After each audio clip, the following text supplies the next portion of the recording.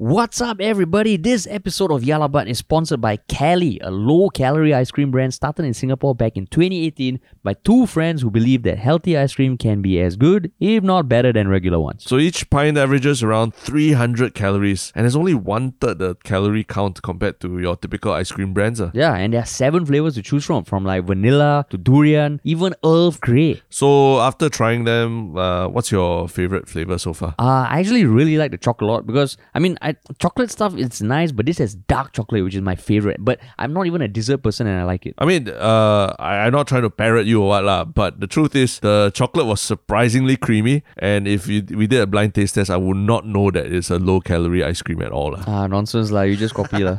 You just copy. Okay, what would be your second favorite? Or is it chocolate all the way? No, I think the vanilla is pretty decent as well. It tastes that one. If you like vanilla, I think it has a very interesting taste to it too. Yeah, I think the other flavor I tried that blew my mind was durian. Like I'm not the biggest fan of durian, but the durian taste is actually palatable, and if you like durian, I think you'll fucking love it lah. And they name it quite cutely, right? Like Duran, like you know Durian. the band Duran. If you're old enough.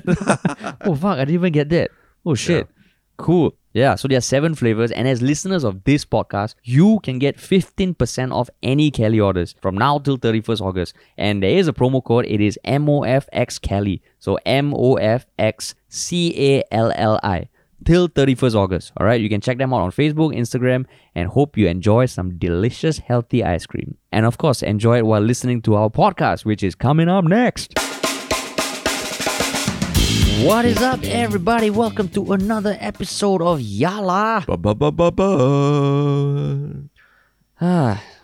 Another week. So hasn't been that exciting a week, to be honest, right? In Singapore news, I know in the US there was the presidential speeches and a lot of talk about that. But in Singapore okay lah. No, I mean nothing. But you think about it, the Dee-Kosh thing basically has rocked the headlines for the last few days. And then I think there was that video of the smash or pass video started making its rounds. Yeah. It started making its rounds? Yeah, really? yeah. And the crazy thing now is that a lot of mainstream people who never heard of NOC or Jian Hao are suddenly sharing the transcript of the video and like, how can this be allowed? It's crazy. So oh my god. I'm talking about people I didn't know that. Yeah, people in their 50s like say, I don't follow Jian Hao or NOC, but I just saw this transcript and it's insane. Shit. So it's just a transcript lah. It's not the video lah. I know there's a duplicate video uploaded somewhere. Yeah. It's just the transcript on Reddit lah. No, about 2 days ago, basically a post with a headline, YouTubers NOC and Jian Hao. I'm paraphrasing, but YouTubers NOC and Jian Hao discuss which of the employees they want to fuck. So, and then there they put the transcript of all the NOC girls that they talked about in the Smash or Pass video on Jian Hao's channel from a couple of years back lah. And obviously, with that, that headline itself is slightly clickbaity. So I think, so if you read it without understanding the full context of it, it just feels really terrible. I guess to give the context to people who are just hearing this concept of the video for the first time, right? The reason why I'm slightly giggling is because at that point in time, 2-3 years ago, it was a trend lah. Okay, it was a trend on Facebook and on YouTube, and a lot of YouTubers were making this smash or pass videos lah. And basically, it was like shoot, shack, marry, or like fuck, marry, kill or something. It was just a game that you played with friends to talk about people who you may or may not know and whether or not you will want to sleep with them lah. Yeah. So I think in the NOC Jian Hao Dee-Kosh video, it was for people who they knew. Not to say that it's any less creepy, but even when that came out, it was one of a trilogy of videos they did, which was just very centered around other influencers lah. We talking shit about them or talking about whether you want to sleep with them. Yeah. So it really, when it came out, it was like, ugh, do you have to do this? Because I didn't like the whole trend. But now when you take it out of that whole context and put it out, oh fuck, it does sound fucking terrible. And I mean, fucking terrible. Yeah, the headline on Reddit does raise a point out that although yes, you're talking about so-called public figures, influencers, but at the same time, NOC was their boss lah. When you are an NOC girl, Ryan and Sylvia are your bosses. So that's why I don't blame the Redditors for saying that, which of the employees they want to fuck. But it's a bit... It's true, exactly. It's exactly lah. that. No, it's clickbaity, but if you think about it, smash or pass is essentially where you go through like a roulette of people, whether you want to sleep with them. I mean, they kind of paraphrased it, but the gist of it is the same. So, that's true. I didn't think about it, but I didn't know people were sharing it. I'm sure the video exists somewhere. The video confirmed, once you upload stuff on YouTube, it never disappears. But it hasn't reached mainstream consciousness yet, right? I mean, it depends on what you mean by mainstream. The fact that there were more than 150 plus year old person on my Facebook sharing it, to me was like, okay, it's pretty there already. And plus, even my mother was asking me about what's this Dcosh thing. So it's when it reaches your mom, you know it's something. It's gone there already. It's mainstream already. Fuck your Facebook echo chamber is just 50 years old, is it? And your mom. That's just your Facebook echo chamber. I'll admit it. I'm not trying to be some young punk, creeping on old young boys and everything and adding them on Facebook and all. But your Instagram is full of food videos. That one I think is your time at being trendy. Food. But this week also had that. Yesterday also had that taser, the guy who got tasered at Esplanade Drive, right? So but that one a developing story, right? The video is fucking ridiculous, man. The video is funny, So I was saying it wasn't that quiet a news week. There's a lot of ridiculous things going on also, Yeah. And I guess on that note about the whole Dcosh thing, I think the thread on our subreddit for that particular podcast was quite active, and we do want to address some of the comments that we received. But we'll do that in between the serious story for today and the goofy story. Yeah. Just so I don't know why, but we're just doing it then. So just deal with it. But what is the serious topic of the day? Yeah. No, first the plug. We have to do the plug. We have to do the plug. Yeah. If you enjoyed this podcast, I mean, it just blows our mind that it's growing so nicely. Our fucking subreddit is going to cross 600. We're still number 5 or 6 in Singapore on the Spotify Top 100 chart. So thank you all so much for the support. And as we try and say whenever we remember to say it, if you find this podcast interesting, if you enjoy it, please share it with at least one person. That would help a fuck ton. Yeah. All right, back to the program. So, the serious thing. We're talking about the whole issue when a business owner who had a pop-up booth at Tangs kind of ran into some sort of kerfuffle with the management of Tangs, who told her part-time staff who was wearing a hijab to take off the hijab to comply with the rules of having a pop-up and in the premises of Tangs. So she posted something on Facebook on 20th August, 29th July. Oh, so fuck, that was a while ago. But it only came to light because I think it was announced that the Tripartite Alliance of Fair and Progressive Employment Practices announced on August 18th that it was looking into this incident.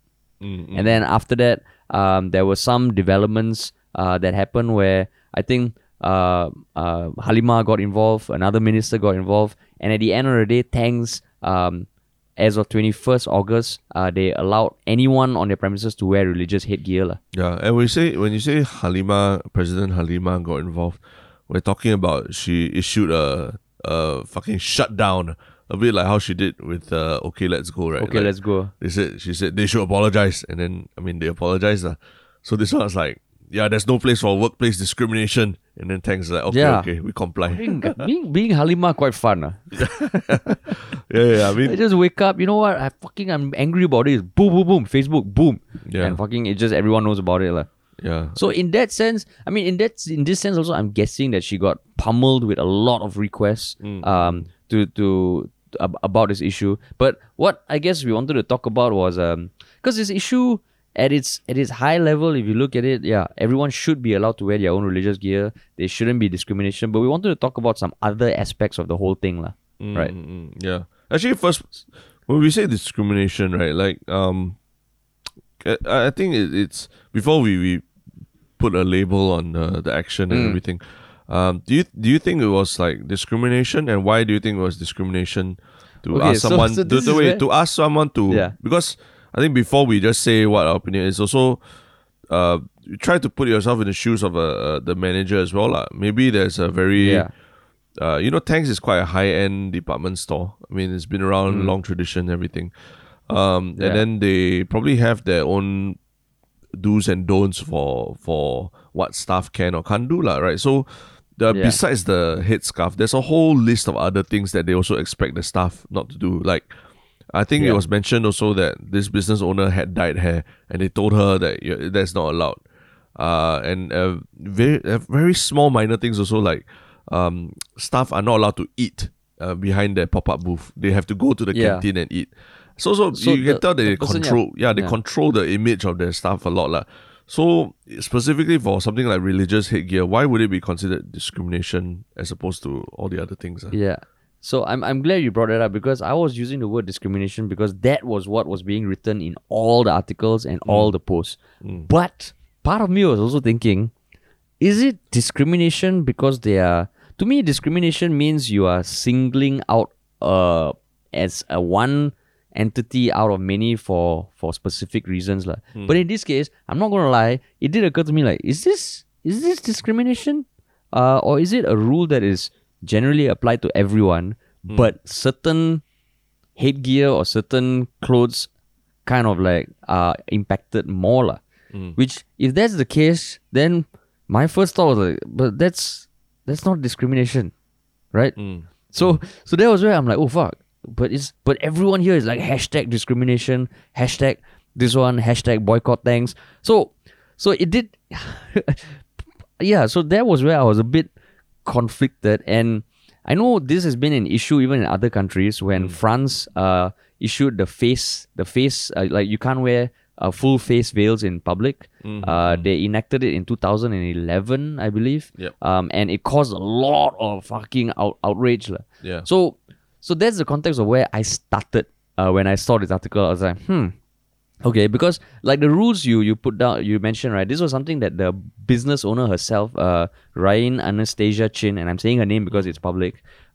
She casually put in her Facebook post at the end. I mean, her Facebook post was she was very angry, and she said some of the terms in her words are like all black collar and pants, not even black long dress, tie your hair up, no colored hair, not even the darkest brown, cannot enter by main entrance, have to enter by side staff entrance, cannot eat in premise, can only drink plain water, no religious headgear, cannot have bag with you, blah blah blah blah blah.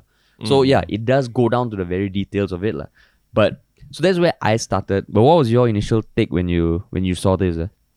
I mean, when you mentioned France, actually is interesting because I think even in the 2000s there was beyond just the face covering headscarves, there was a lot of hoo-ha about I think they banned all sorts of religious ornaments on students in France, and that it extended even beyond headscarves to things like wearing a visible cross around your neck. So like wearing jewelry like a cross on your, as a necklace, or I don't even think earrings were allowed, but as a necklace also, that was also banned up. But a lot of people said that necklaces can, you can hide it under clothing and all that, but a headscarf, a hijab and all that, it's impossible to hide it under clothing and everything, right? So, and France was trying to, I think they were trying to justify it a lot by saying that this is what we mean by secularism, like, we don't conflate religion with the state and vice versa. So there seem to be a lot of arguments for and against it. But I think in the context of Singapore, where literally, I mean, like we're just talking about her, the president herself, her pictures are almost in every state institution, like the walls of every state institution in Singapore, and she is wearing a tudung, right? So yeah, it's kind of strange that they would mandate that their staff cannot do it, because again, these are adults. This is like it's an adult workplace, right? It's not like children being forced to wear religious gear or anything, So it does feel like you're not allowing a fully grown adult to make their own decisions about what religion, whatever religious ornaments they want to put on themselves, So I did feel like it was a bit oh my god, that's a bit repressive, Yeah, I mean, I think it's a fucking stupid rule, but Richard, what do you think is a stupid rule?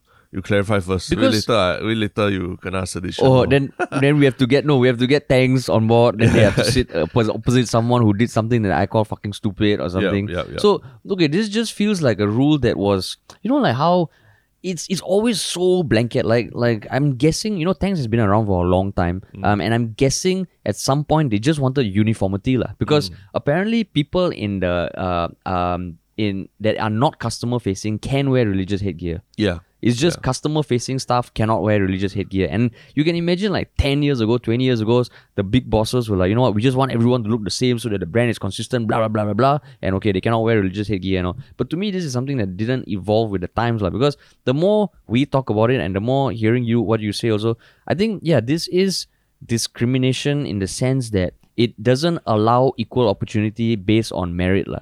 Like it's just it's almost like, okay, the same person might be able to do the job, but the disqualifier, the thing that's preventing them, is their headgear. Like it's almost like would you say this is similar to jobs that maybe they specify they need someone good in a certain language, even though there's really no explicit reason for that. You're not talking to people in China, but they want a Mandarin speaker. That's kind of similar, right? Yeah, it is.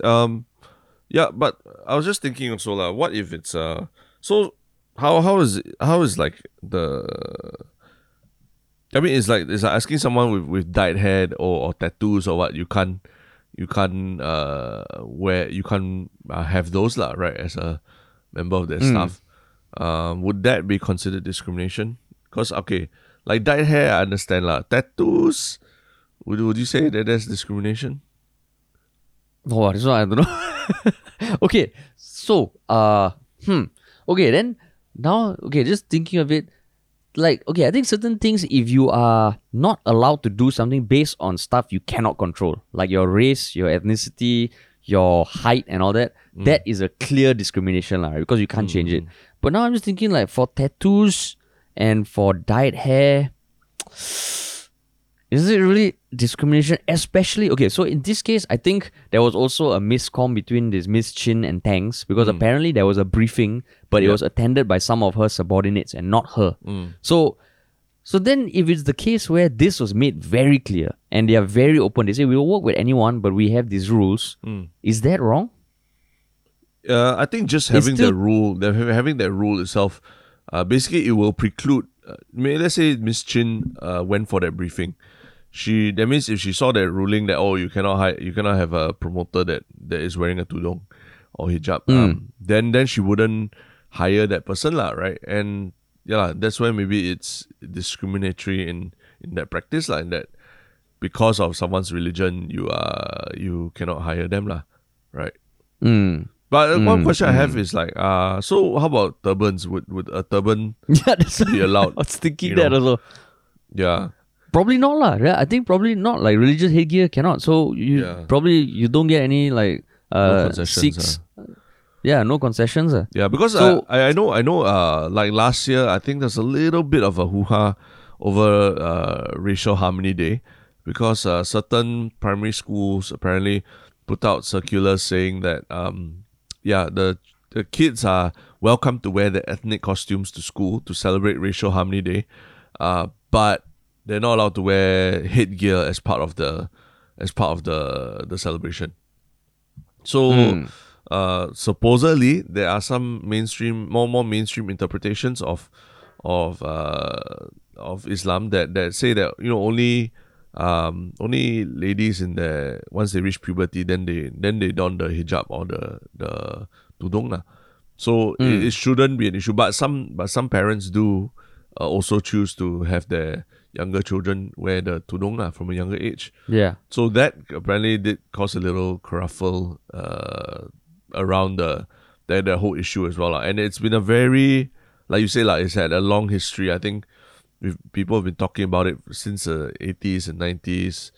And even on Reddit, I'm seeing like a lot of comments also are like, they're going to the history of all these debates as well. So it's not something simple that can be solved overnight either. Even with the president coming down and saying like giving her laying the smacketh down, laying the presidential smacketh down. Yeah. So just on a sidetrack, I believe the correct term is kerfuffle, not kerfuffle. Oh yeah, sorry. I'm thinking it's kerfuffle. I'm thinking of potato chips. That's why. Yeah, that's why. Fuck yeah, don't butcher the word. I actually really like saying kerfuffle. So anyway, back to your point. Okay, so one thing also to add, I think when you were talking about the French ban on face veils, right? I think they also talked about how it prevents identification of identity of people, because you can't. It covers the face, so it's almost like you can't walk into like say a bank with your like a ski mask or something, right? So I think for them the rationale was that okay, it has security implications, which just made it a lot more serious. Yep. So I think in the end they still went ahead with the ban. It was still controversial. But I guess in Singapore, because there's no like even for France, as far as debatable as it is, it's still anchored in something that's security. And security people, it's true you cover the face, it's hard to identify people. But for tudungs, there's not even that. So it just feels like it was just okay. They want people to look uniform, and that's the rule. Which is why if you look in the army, right, if you are a Sikh man with a turban, you actually don't wear helmets, right? They don't say take off your turban and put on the helmet. Yeah. So it feels like in this case, Tangs is just fucking archaic, and it feels archaic because who the fuck goes to Tangs? Like honestly, who goes to Tangs?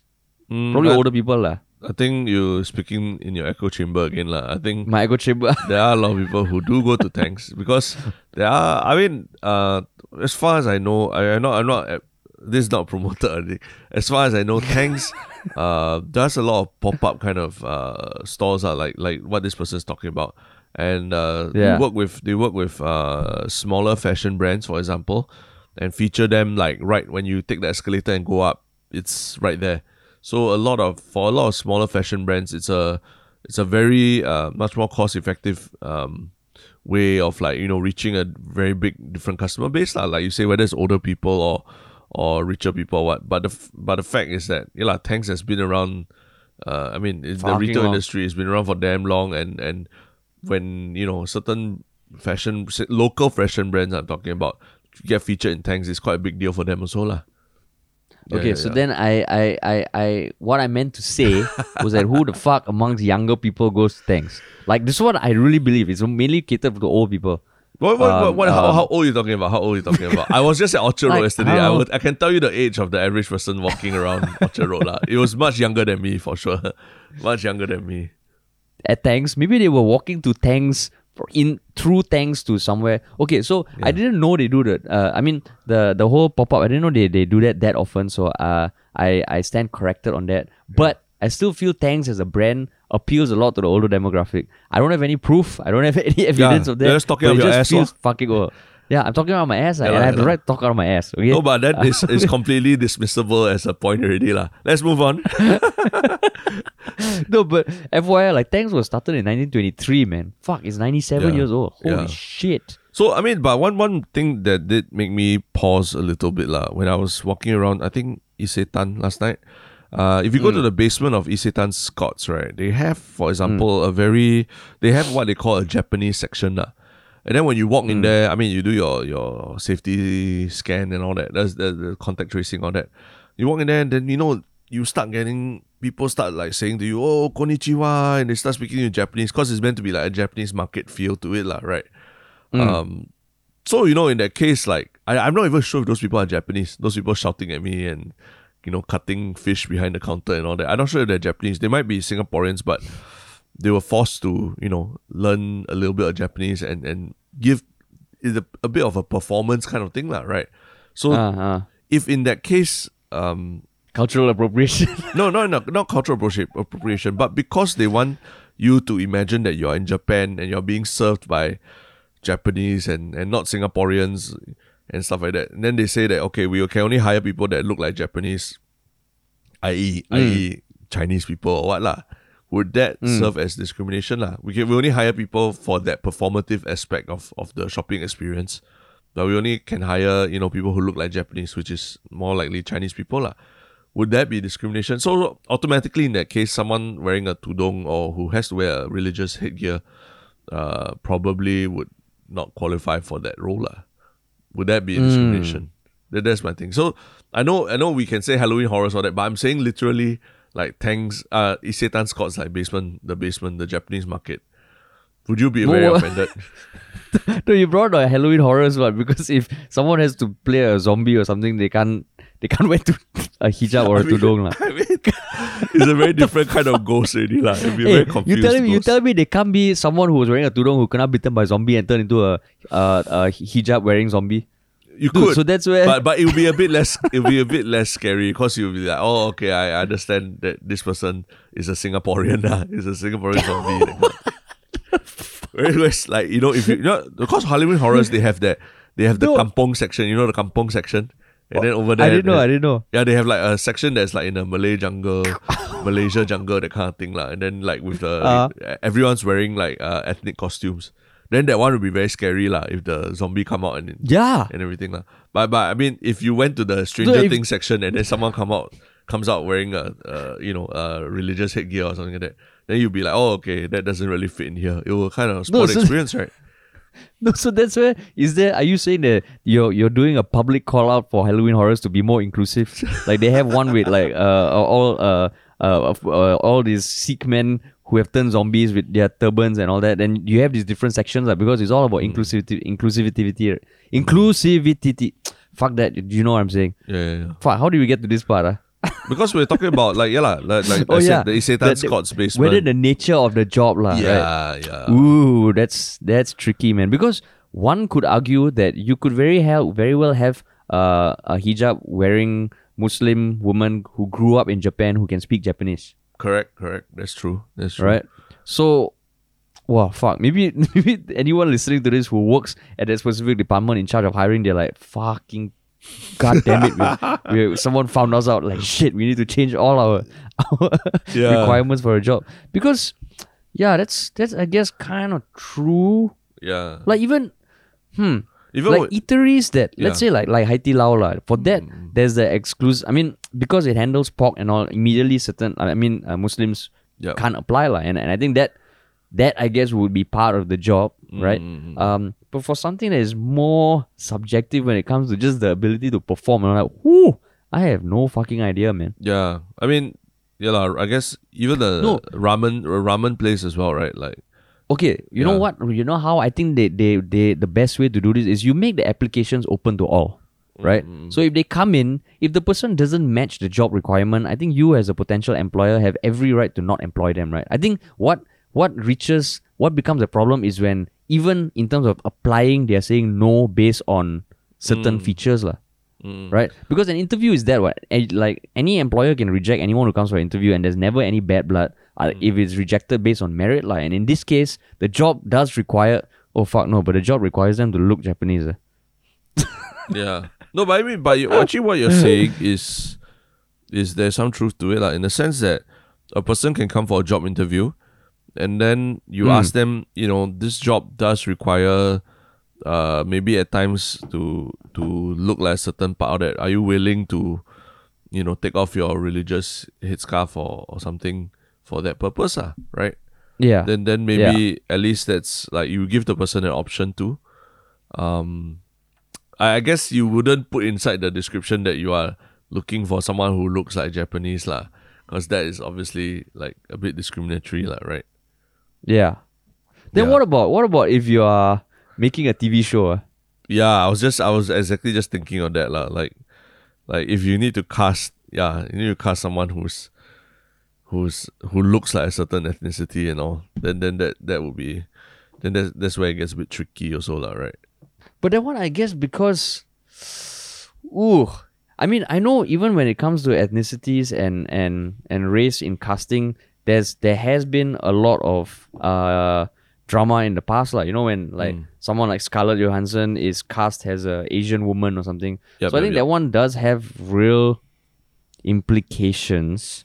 And so what you're saying is that, let's say if even for our TV show, if we were casting and someone came with a religious headgear of any sort, and they kind of said, okay, on set, they let's say they fit the role, but they say they want to use the religious headgear. Would it be wrong if we rejected them based on that? Because I think it won't be wrong, because part of making a show or something, there is that visual component, right? And you want the character to match lah. Yeah, it is a performance, right? And anything that takes away from the performance is a detriment lah, right? So but then But that's where like I what? guess retail, in this case, like someone who's just selling something, a retail assistant at a pop-up store. I don't think that there's a performative aspect to their job also lah, right? That requires you to must look like a certain kind of person lah.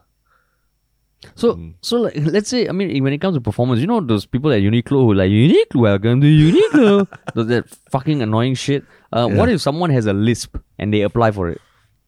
Oh, then I think that's okay lah. That's okay, why? That's okay lah. But you're not discriminating against like people with a disability, yeah? Why? As in you reject them because of their lisp? Yeah, because they can't say that welcome to Uniqlo properly. But they are saying it like they are saying it how they would say it lah. It's not but it's not exactly proper, right? I know, but if they're saying it like, let's say they can't enunciate properly for whatever reason lah, and instead of welcome to Uniqlo, it becomes something else that is not the most understandable, then the employer does have the right to not hire that person lah, right? Or are we just going into this rabbit hole of ridiculous scenarios? No, I think like what you said, I think the like Miss Chin, she didn't attend the briefing that Tangs did. So if Tangs had a very clear briefing for Miss Chin, and then she had certain issues with certain things, then she could have at least raised the question.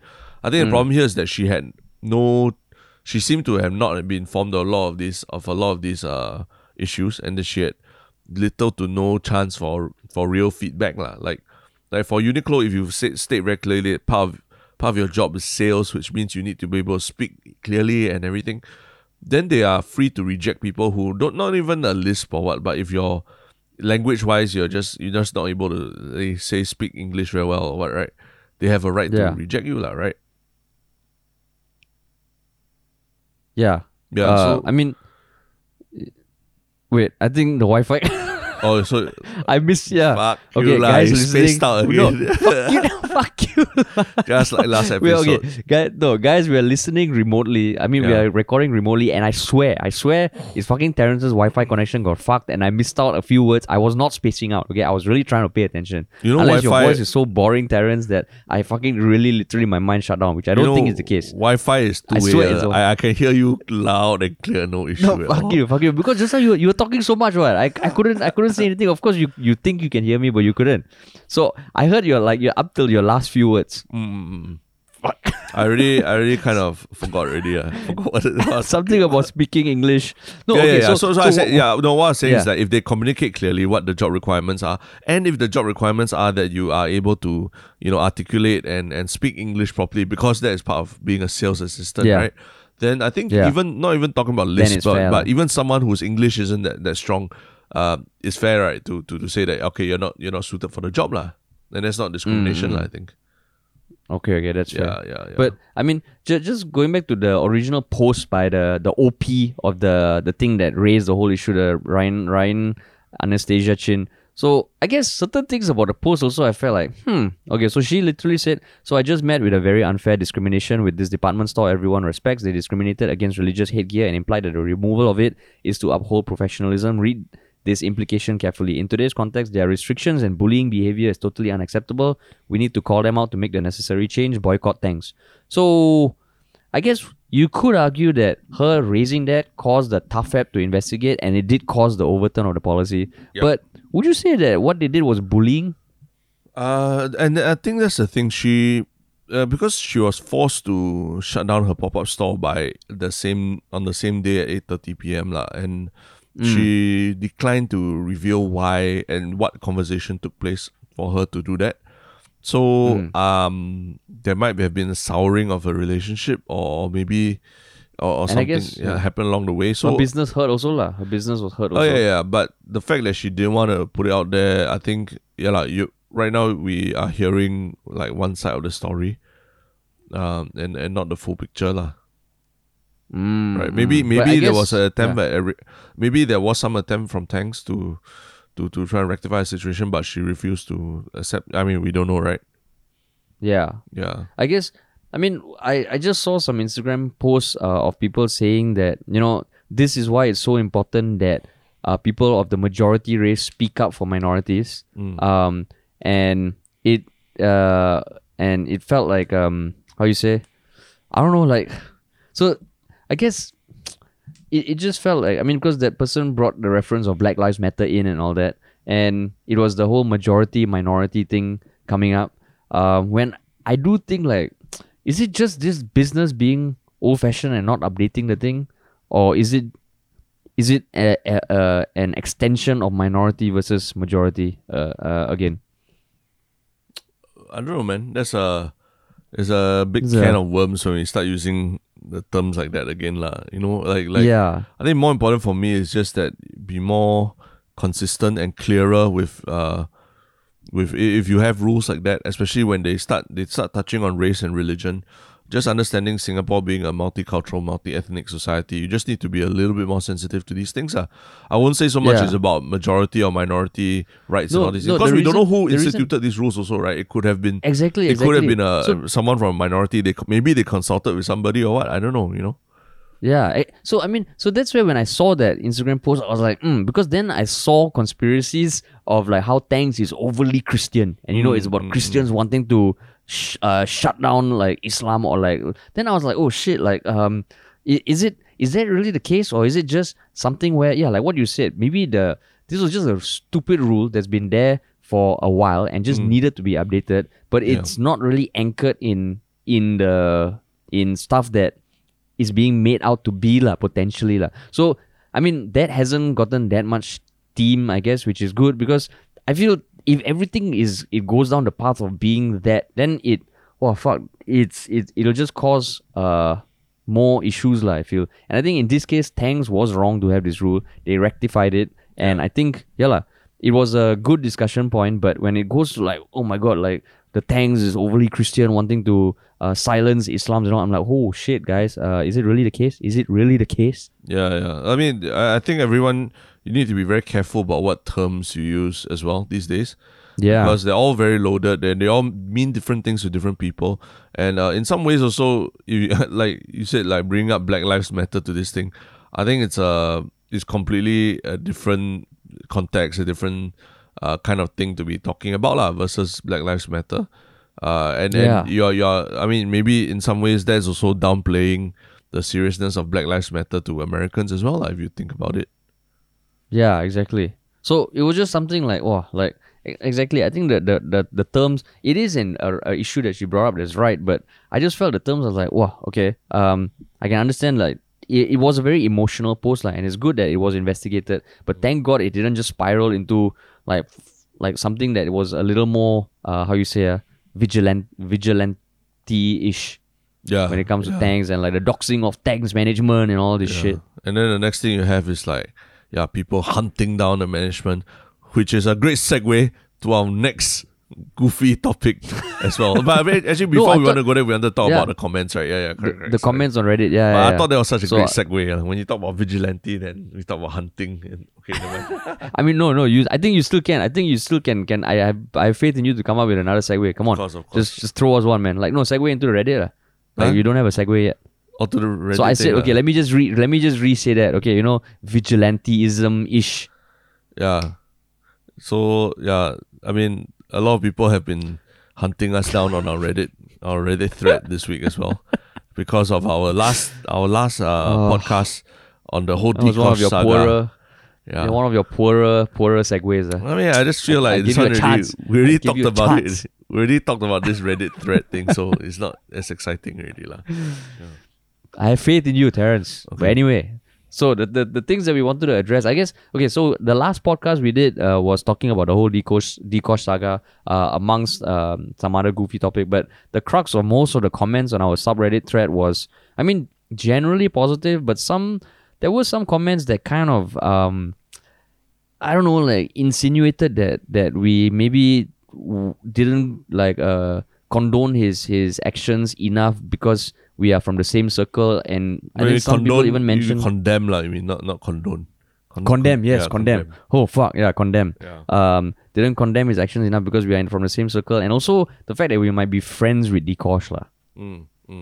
Right. But I think it's important to state that these comments are there are only a few of these comments They come correct. from first-time posters to the Reddit. So not saying that we disregard them, but it's just that I think the people who comment regularly, we do recognize you guys, and we know that you guys participate, not just only in our own Reddit but other places as well. But there are also comments that come from quite obviously first-time commenters or what, and calling us out and stuff like that. So I think just context-wise, it's not that we only address them because they call us out, or we actually do read all the comments and we appreciate all the good ones and the bad ones, and it's just a certain inaccuracies in these comments that I think we want to point out, right? Yeah. I mean, okay, so certain things that they pointed out that was I guess was right, and I fully accept, and I responded as such on Reddit, was when we were mentioning Eden Ang in the previous podcast that we talked about Dikosh. I know I said Eden Ang was the first victim of the Me Too movement. Yep. And someone rightfully pointed out that word itself, like just like what Terrence said a few minutes ago about how words can be very loaded, have a lot of meaning. For me to use that word, now on hindsight, I think it's not the best word to use. Wait, but did you use that? Did you use that subconsciously, or was it you intended to say it as such? For me, okay, he was the first one to get suffer the wrath of the Me Too movement in Singapore. So what I meant by using the term victim was that, okay, there was something that happened and he suffered from it. But I know that victim is one of those words right now that it does imply a power dynamic, and in that case, I don't think that was the best use of that word. And I mean, like, I am going to say stuff that might not be the best thing to say going forward, and all I can say is that if you point it out and if I agree, I will acknowledge it. It's not going to change the way I talk or anything, but in this case, I just wanted to clarify, because there was someone else who also pointed out that when we spoke about Eden Ang, we didn't include the point that his charges were actually cleared by the AGC, and which is the Associate General Attorney General's Chambers and the Singapore Police Force, which admittedly I wasn't aware of. So I guess that point raised by that person made me think about a certain aspect that person mentioned about how, as public commentators, do we have the responsibility to make sure we fully represent the people we talk about, just so that we're not just building on the clickbaitiness of their personas. So I think in my, like, how I would respond to that, I don't think we don't have the responsibility to fully represent anyone we speak about, but I think we should not misrepresent them. And to me, there's a big difference. Like, if I were to talk to someone, I can't fucking fully represent their whole being and who they are. But if I state something, I think just to make sure that we practice what we preach, we should also be aware of things that could shape the narrative of what and who we talk about. But what do you think of that? Actually, how do you know that the AGC and SPF have dropped the case against Eden Ang? I mean, if you Google it, that was what the initial poster, Lilith, she revealed that she was informed that the AGC and Singapore Police Force dropped the case. Yeah, so I mean, I'm seeing it on the independent.sg. But you mean there's some? I mean, I don't see it in other places.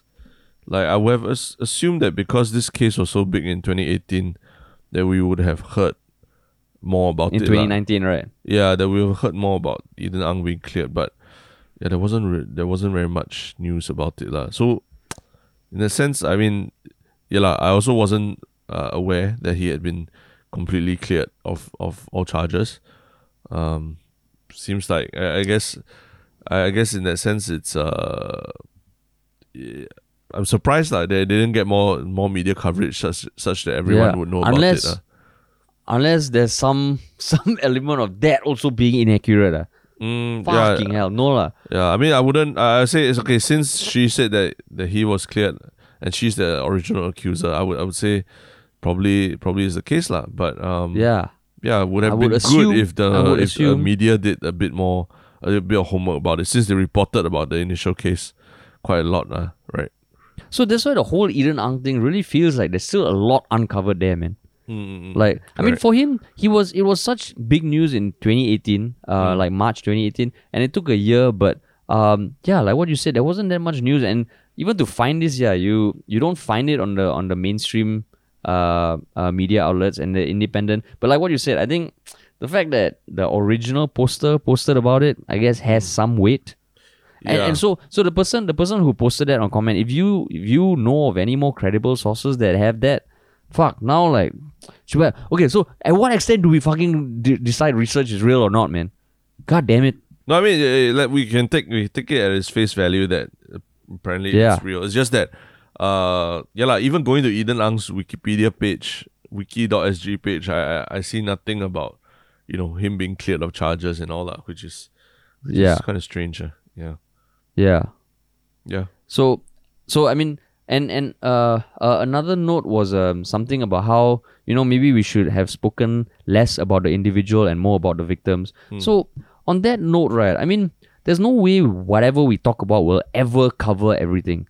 Like everything, we also, because then it would be, we're not going to do justice to every aspect of the case. And while I think that was the angle we took, because we felt that we are coming from the same space, and just to give whatever insights we have from that space. So I think to a certain extent, there will always be people who will say that we don't cover this, we don't cover that, but we're realistically not going to be able to cover everything. So I guess my point was that ultimately there's an editorial angle, and that was where we were coming from. But what do you think of that?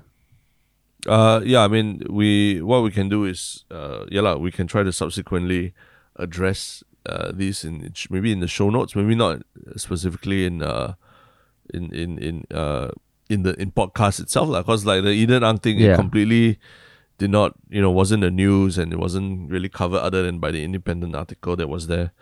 So it's good stuff, the aspect about someone saying that we should have spoken more about the victims rather than the individual. Okay, I was just talking about the aspect of us being able to cover everything, like okay. I think definitely we are concerned with the effects that the alleged harassment has on people, and maybe it's a good thing to point people to resources if they do encounter situations like this, right? Yeah, I think like initially, okay, if I say from the editorial angle, then we're not going to be able to cover everything. But I think part of like how we have mentioned in the past that if you have a platform, if you have people listening, if you can put it to good use, why not? So on that note, I agree that if we talk about topics where there are people suffering from the consequences of it, why not use our platform to issue some help, or to point people in a direction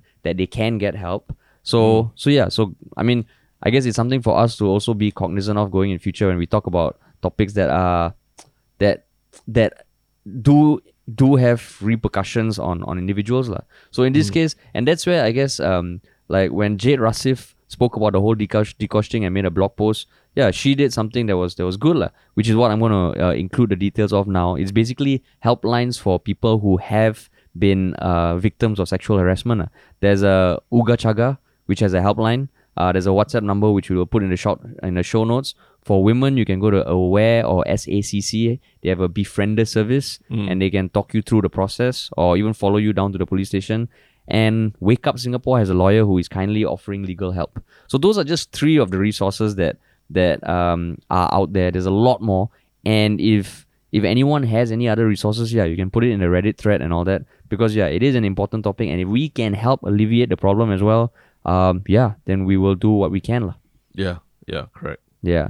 But I mean, I guess a huge thank you to everyone who continues to comment on our posts. As we have always said, we do read through them, and when we respond, it might take a while, but we will always read your comments. And if we respond and there's a healthy debate, all the better.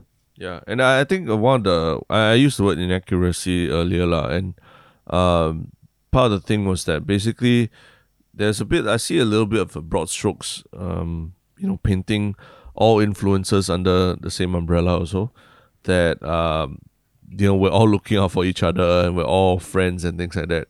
And I guess this is a whole discussion for another podcast or something but I mean, the influencer space itself isn't the most like cohesive, like everyone's like kumbaya and happy with each other kind of space and we know it because we've been in and out of it for like many years now, and then I would say we actually stay out of the drama more often than in the drama. But there have been multiple instances of a lot of drama that we know about that we don't even talk about and things like that. So yeah, to just say that, you and Nathan Hartono and the way y'all treated this issue with a lot of clemency, I'm like, no, dude, it's so different, man. Nathan Hartono and Dikosh probably go way back. They have heart-to-heart conversations and stuff like that. And I definitely can't say the same for us and Dikosh. Not saying that we never worked with him. We don't know. We know him and we've been in meetings with him and stuff like that. But it's a different level, and it's very hard for us to... I cannot sit there and say, we are friends, because we really hardly ever had a conversation outside of on set, right? Yeah, and this is not like a Narelle and Xia Shui on set, not friends and all that. Like, even in that case, I think Xia Shui did say that they were on set for 30 days and they had long conversations. Like, whether or not that defines a friend or not is one thing. But yeah, Dikosh, he appeared in one of our videos, and I don't consider him as a friend.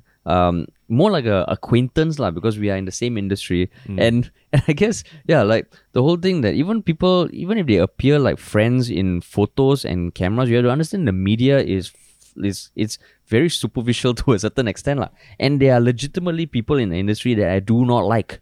Right? And not everyone is friends with everyone else. So I guess maybe just to understand that that not everyone has similar relations, because the industry is actually quite political, quite fractured. There's a lot of cliques here and there, and we just try our best to focus on the content. Yeah, so I would say if you really wanted a friend's perspective, listen to Nathan Hartono's podcast, and then you really understand what it means to be like Dikosh's friend right now, Whereas our perspective was really from a much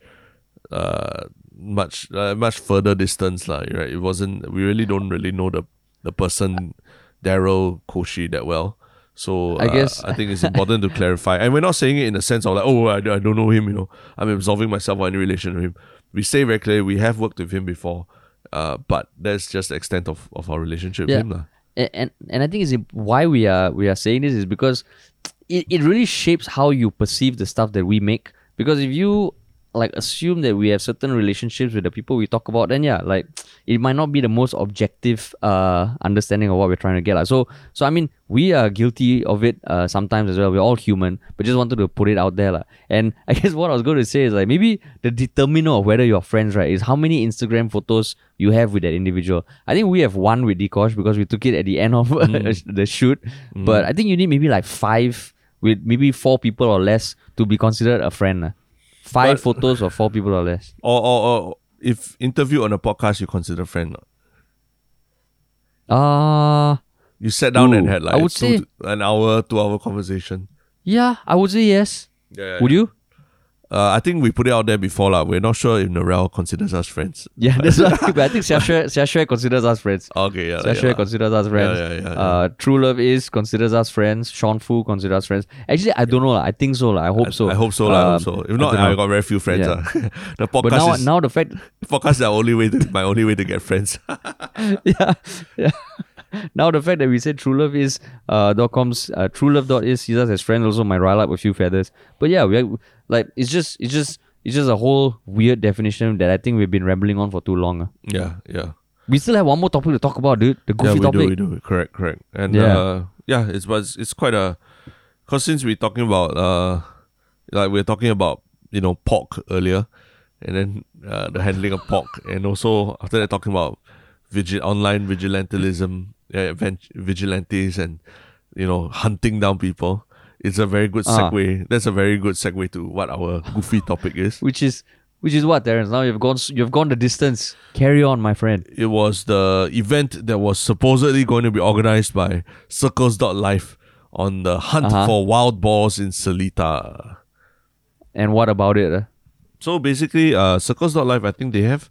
And since the circuit breaker started, they had this new platform called Discover, right? Discover Circles or something, where they list events there. I think you can sign up for the events, and it's a platform to sign up for events and pay for tickets and things like that. So one thing that they listed recently was the hunting of wild boars in Seletar. So in Singapore, wild boars, they are they are actually roaming around like Singapore. Like if you go Coney Island or something, you'll see a lot of wild boars. Pulau Ubin, you'll see a lot of wild boars in the jungles. But Circles.Life, they organized a wild boar catching event, and they even had like collateral done for it, and they said that they would it claimed to be the very first of its kind in Singapore, and it will be a full-day hunting course surrounding Upper Seletar Reservoir to help catch wild boars that are native to Singapore. And led by highly experienced hunting guides, they will guide participants through the entire process, from prepping to stalking and hunting. So, but a week prior to the supposed event, Circles.Life cancelled it, and they posted a Facebook post revealing that it was a prank. And it was actually part of the publicity stunt. It was a publicity stunt for the launch of its Discover Fund platform. And the post ended with the caption saying, "We love wild boars and we will never do anything to hurt them." And then there was a lot of... actually, there turned out there had been a lot of this, criticism from people, from activists, from I think like the president of the Nature Society Singapore, Sean Lam. Yeah. He spoke on a forum letter. I mean, he wrote in a forum letter published on the Straits Times and questioned the need to promote hunting of wildlife in a protected nature reserve as part of a marketing gimmick. So, yeah. I mean, what do you think of this whole kerfuffle? Kerfuffle. So I guess, I mean, Circles.Life has a history of pulling pranks that can be controversial, but get them a lot of publicity. I think even for this Discover platform, a few weeks ago, they had something about like these fake summons that they put on cars that had a QR code to point people to the Discover platform and all that. But in this case, I just felt like, okay, what are the rules against hunting wild boars in Singapore? I think you can't. Like I mean, firstly, you can't go into a protected nature reserve and pull out, go and hunt wildlife there, for sure. Yeah. So if that's the case, then I think it's fucking stupid, because like... Wait, but can you give a bit of disclaimer, because I know, the truth is Ministry of Funny. I just don't want to like later we get it again. Oh, how come you never reveal this thing? Okay, but yeah, put it out there. Never what? Never reveal why that we've worked with Circles.Life. Yeah, we've worked with Circles.Life before on a video. And it was called, I think, Wi-Fi prank in the CBD, where I basically borrowed Wi-Fi from people and then shared it with the world. So yeah, that's the context. And I think in this case, like, I actually like some of their pranks in the past, but this one, because it is clearly violating a law, right? Which I assume to be true also. I don't think it's similar to, like, there's this rule where you can't take the mangoes from the trees in HDB estates or something, right? You can't, right? Is it? I don't know. I never heard that rule. Really? You never heard it? I never heard. Okay, so that one I don't know whether, but I can imagine the wild boar thing. Actually, as we talk now, I think if it's clearly violating the rules, then that's unnecessary, because then it feels like there could be a better campaign, right? And I think this is ultimately poaching, essentially, right? And just a quick Google. Apparently, poaching of wild boars does happen in Singapore, and even a wild boar trap is considered illegal. It was raised in Parliament before, the whole issue about wild boar traps and all that. So for them to do a campaign about that, I just felt was dumb. Yeah, I mean, because I think I mentioned before, Singaporeans' relationship with wildlife, we seem to have forgotten that this island was once entirely covered, as a jungle and everything. So certain things like when snakes appear in urban estates and things like that, we get people writing in saying, oh, it's so dangerous and we need to return them to where they came from and they shouldn't be in urban estates. But the truth is, we were the ones who have encroached on their original territory. I mean, they're wildlife and we're humans, all that, correct. But at the same time, I think it's important to understand that the context of how we built up this urban environment and how a lot of wildlife is forced to adapt to these changing circumstances, even though they're not like us humans who can adapt very easily, just like a slight tangent, but a recent thing that made me quite sad was, I think there were a couple of sport fishers who caught a giant stingray in Singapore waters recently, and it was a very rare kind of stingray that you don't just find everywhere. Like it's one that had this yellow and black patterns, a bit like a leopard, right, on the body, and it was like it's huge. It was the size of like, I don't know what, like maybe like almost as long as a human being and everything. They caught it off a Bedok jetty, and then they put it up there. They fought it for 3 hours to get it out of the water, put it on the floor, took pictures of it. And after that, they basically cut it up and then distributed it amongst themselves, plus gave it to people as food, you know? Yeah. And it's just, to me, it was a bit sad. I mean, you can call me a bit of a tree hugger, whatever. I mean, I go diving and all these things. So seeing one of these animals in water is a very, quite majestic, quite rare experience.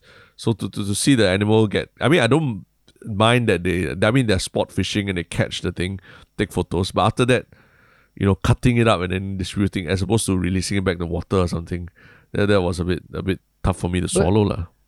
But what is the rule against fishing in Singapore? Because in some way, like if you're fishing in waters, isn't it the same as killing in public parks?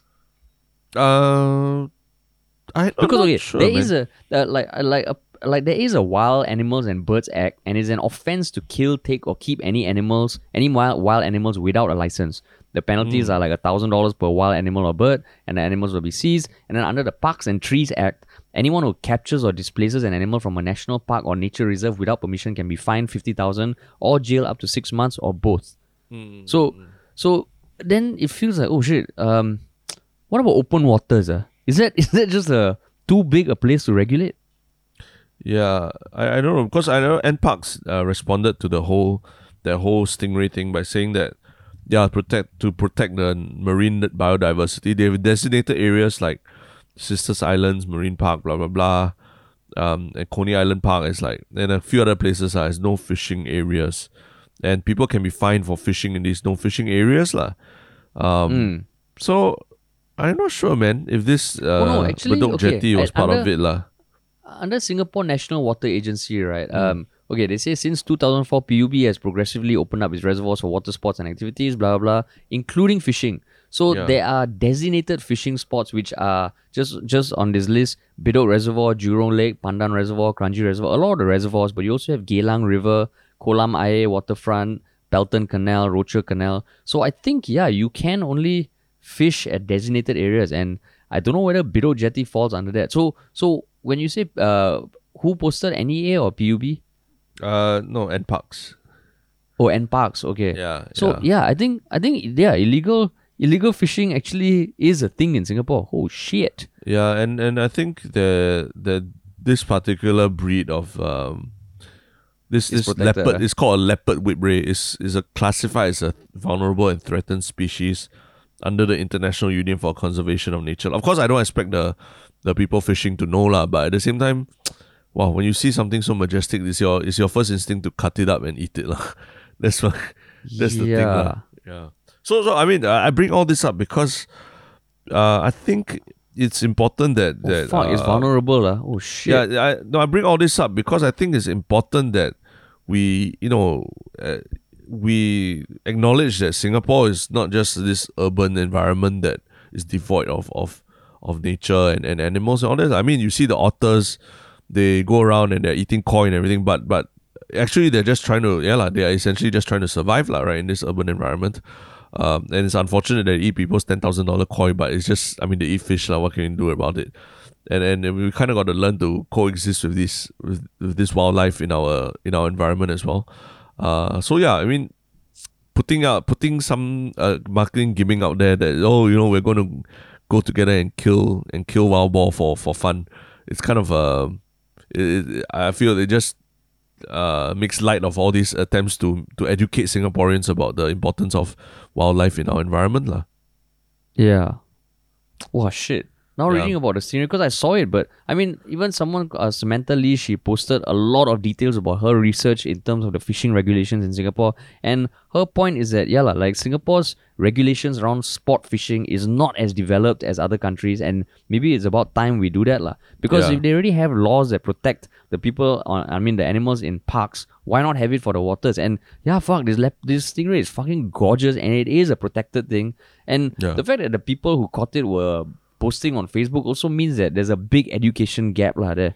Holy shit. So, to kind of bring it back towards the wild boar thing, I have personally, when I've gone to Coney Island, for example, right, and driving around the area, I have seen people actually go there with bread, right, like with stalks of bread, and then they stand maybe across the longkang from the jungle of Coney Island.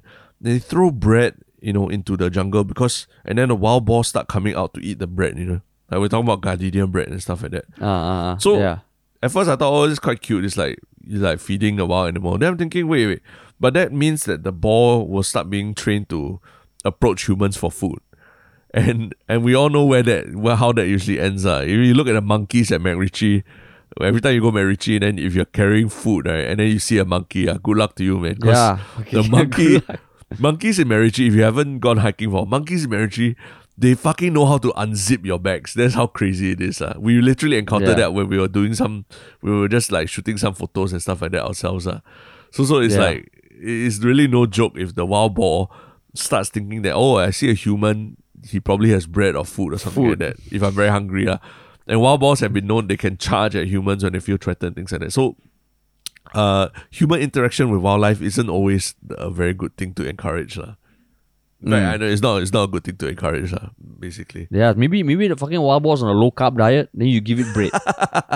He's trying to lose weight. Keto and they're trying to lose weight and all that. Because wild boars can go up to 140 kg, man. Yeah, and wasn't you there also need to be cognizant. I think there was this teacher that got charged there by a wild boar like last year or something like that, right? And then she ended up bloody. A teacher got charged there by a wild boar. Yeah, and then she ended up bloody because she got gored or something like that. I mean, wild boars can be fucking crazy. I mean, I remember seeing one or two in the army, and they are huge as fuck, man. Correct. 2018, it happened. August 2018, which is, about 2 years ago. They say a woman was hurt in an encounter with an animal near Punggol Secondary School on August 28th.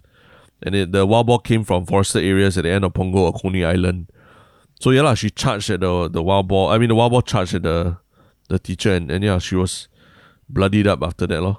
And so it's no joke, So wild boars are dangerous. But at the same time, they're just part of our wildlife. We just need to adjust to them and learn how to avoid confrontations with them. It's the same way when when you go to a national park in the US, right?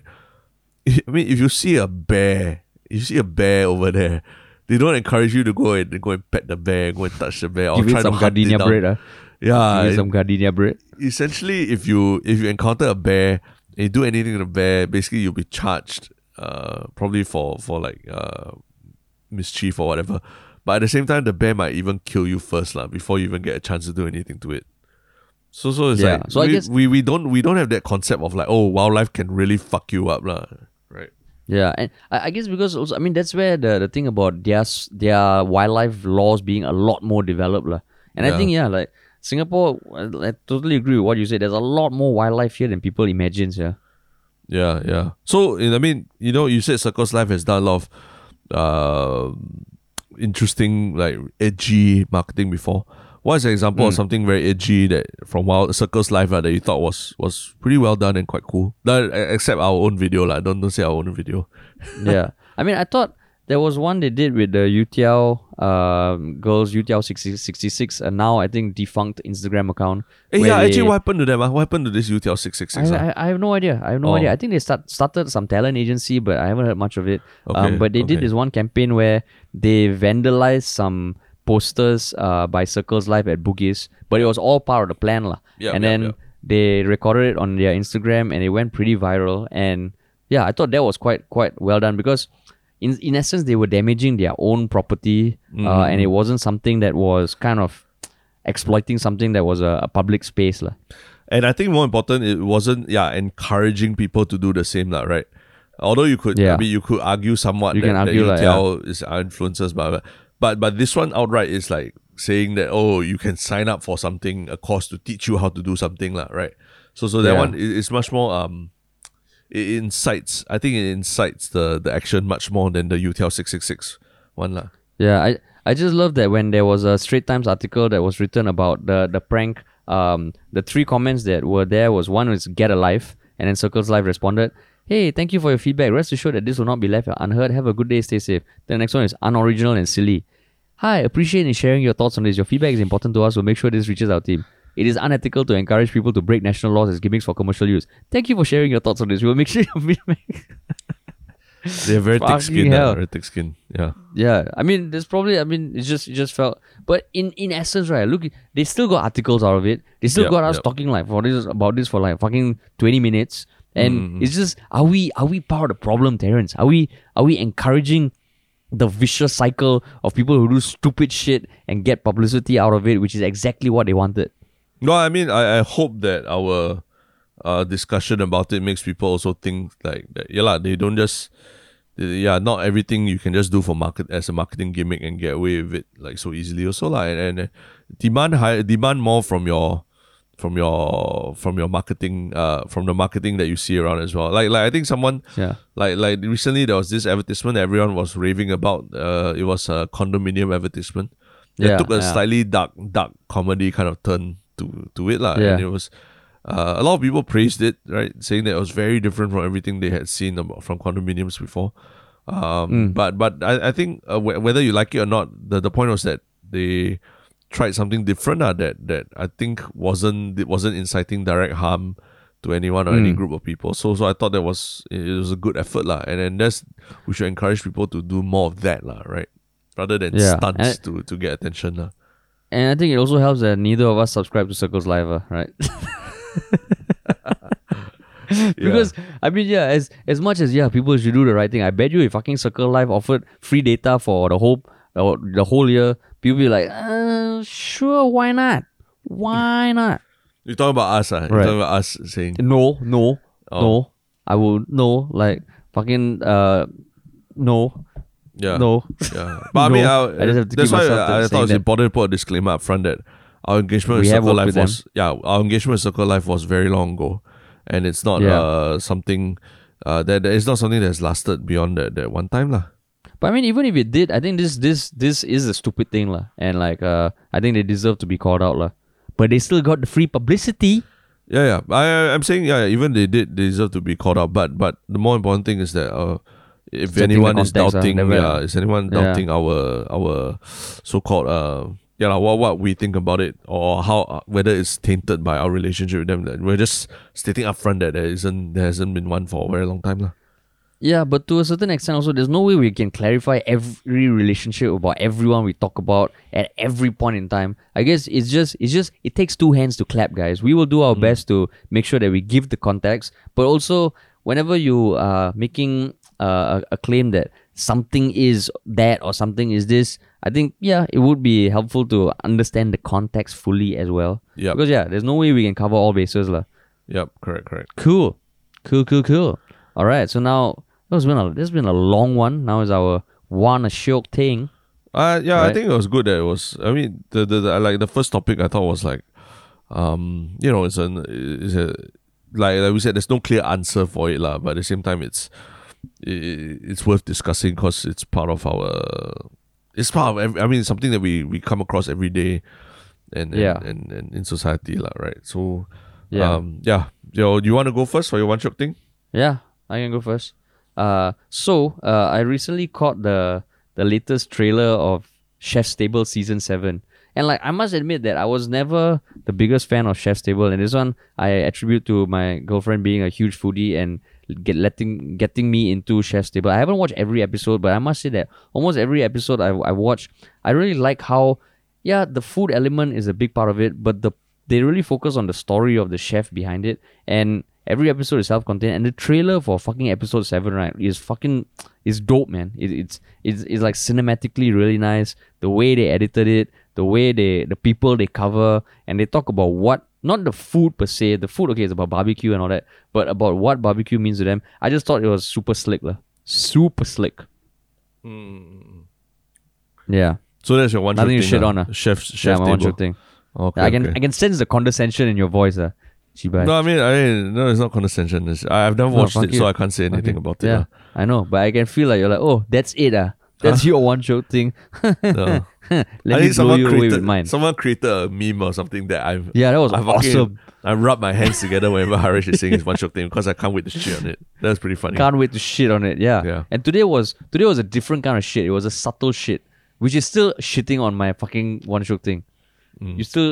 You've reached a point where even your non-shitting on is a shit. God damn it. It's in your head already. It's on your head already.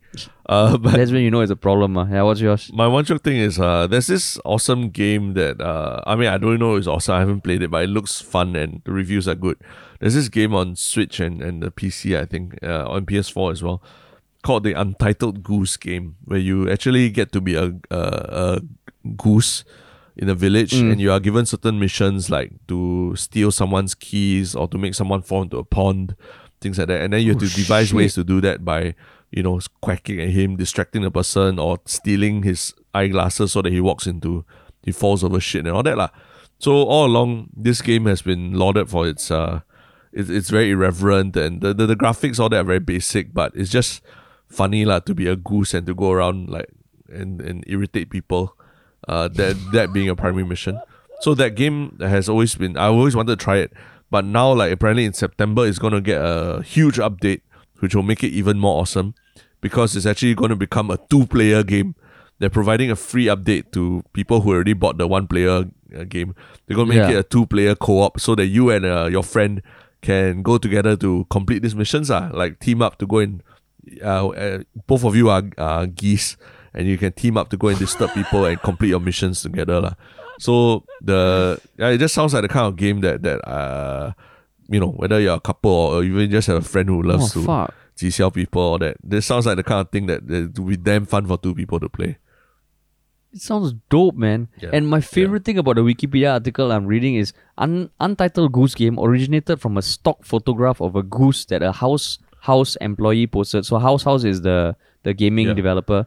The game that a house employee posted in the company's internal communications. This sparked a conversation about geese. The team put the idea aside for a few months until they realized that it had the potential to be a fun game. Holy shit! So apparently it combines stealth mechanics with a lack of violence to create humorous in-game scenarios. Yeah. God damn. So even the name. It came from a last-minute decision in preparing the title as an entry for a games festival, and they just stuck with it. Untitled Goose Game. Yep. So September 23rd. That's just the magic of serendipity. A 2-player mode coming on September 23rd. That'll be awesome. You have played the 1-player mode? No, I've not. But I've really wanted to try it, but I always felt, it's so much money to pay for just a 1-player game that lasts for a few hours. But now that it's 2-player, I feel like, okay, this is a must-buy so that I can play with my wife and all. I see. But is she on board with the geese? Part of it. You don't know yet, is it? I guess I have to make her on board with the goose part of it. And also, it's part of your plan, Yeah, because if you bought the 1-player one before, she'll be like, Terrence, what the fuck are you doing becoming a geese? Now you can tell her that we become geese together. Yeah, and because we just spoke about it, I hope there's no acts of violence against the geese, because we don't want to make light of violence against geese. Yeah, but if you're a goose listening, please feel free to call us out. Fly. No, not call us out. Like just go. Feel free to just quack at like people around you lah. I don't even know if geese quack or whether they make any other noise. I'm watching this clip on YouTube and the game does look awesome. Yeah, it looks fun, right? Yep. But that's my one joke thing. Cool. All right. So we will. All right. See y'all soon. See y'all. Talk to y'all soon. On Reddit. See y'all soon. Yeah. Yeah. Okay. Cool. Bye bye.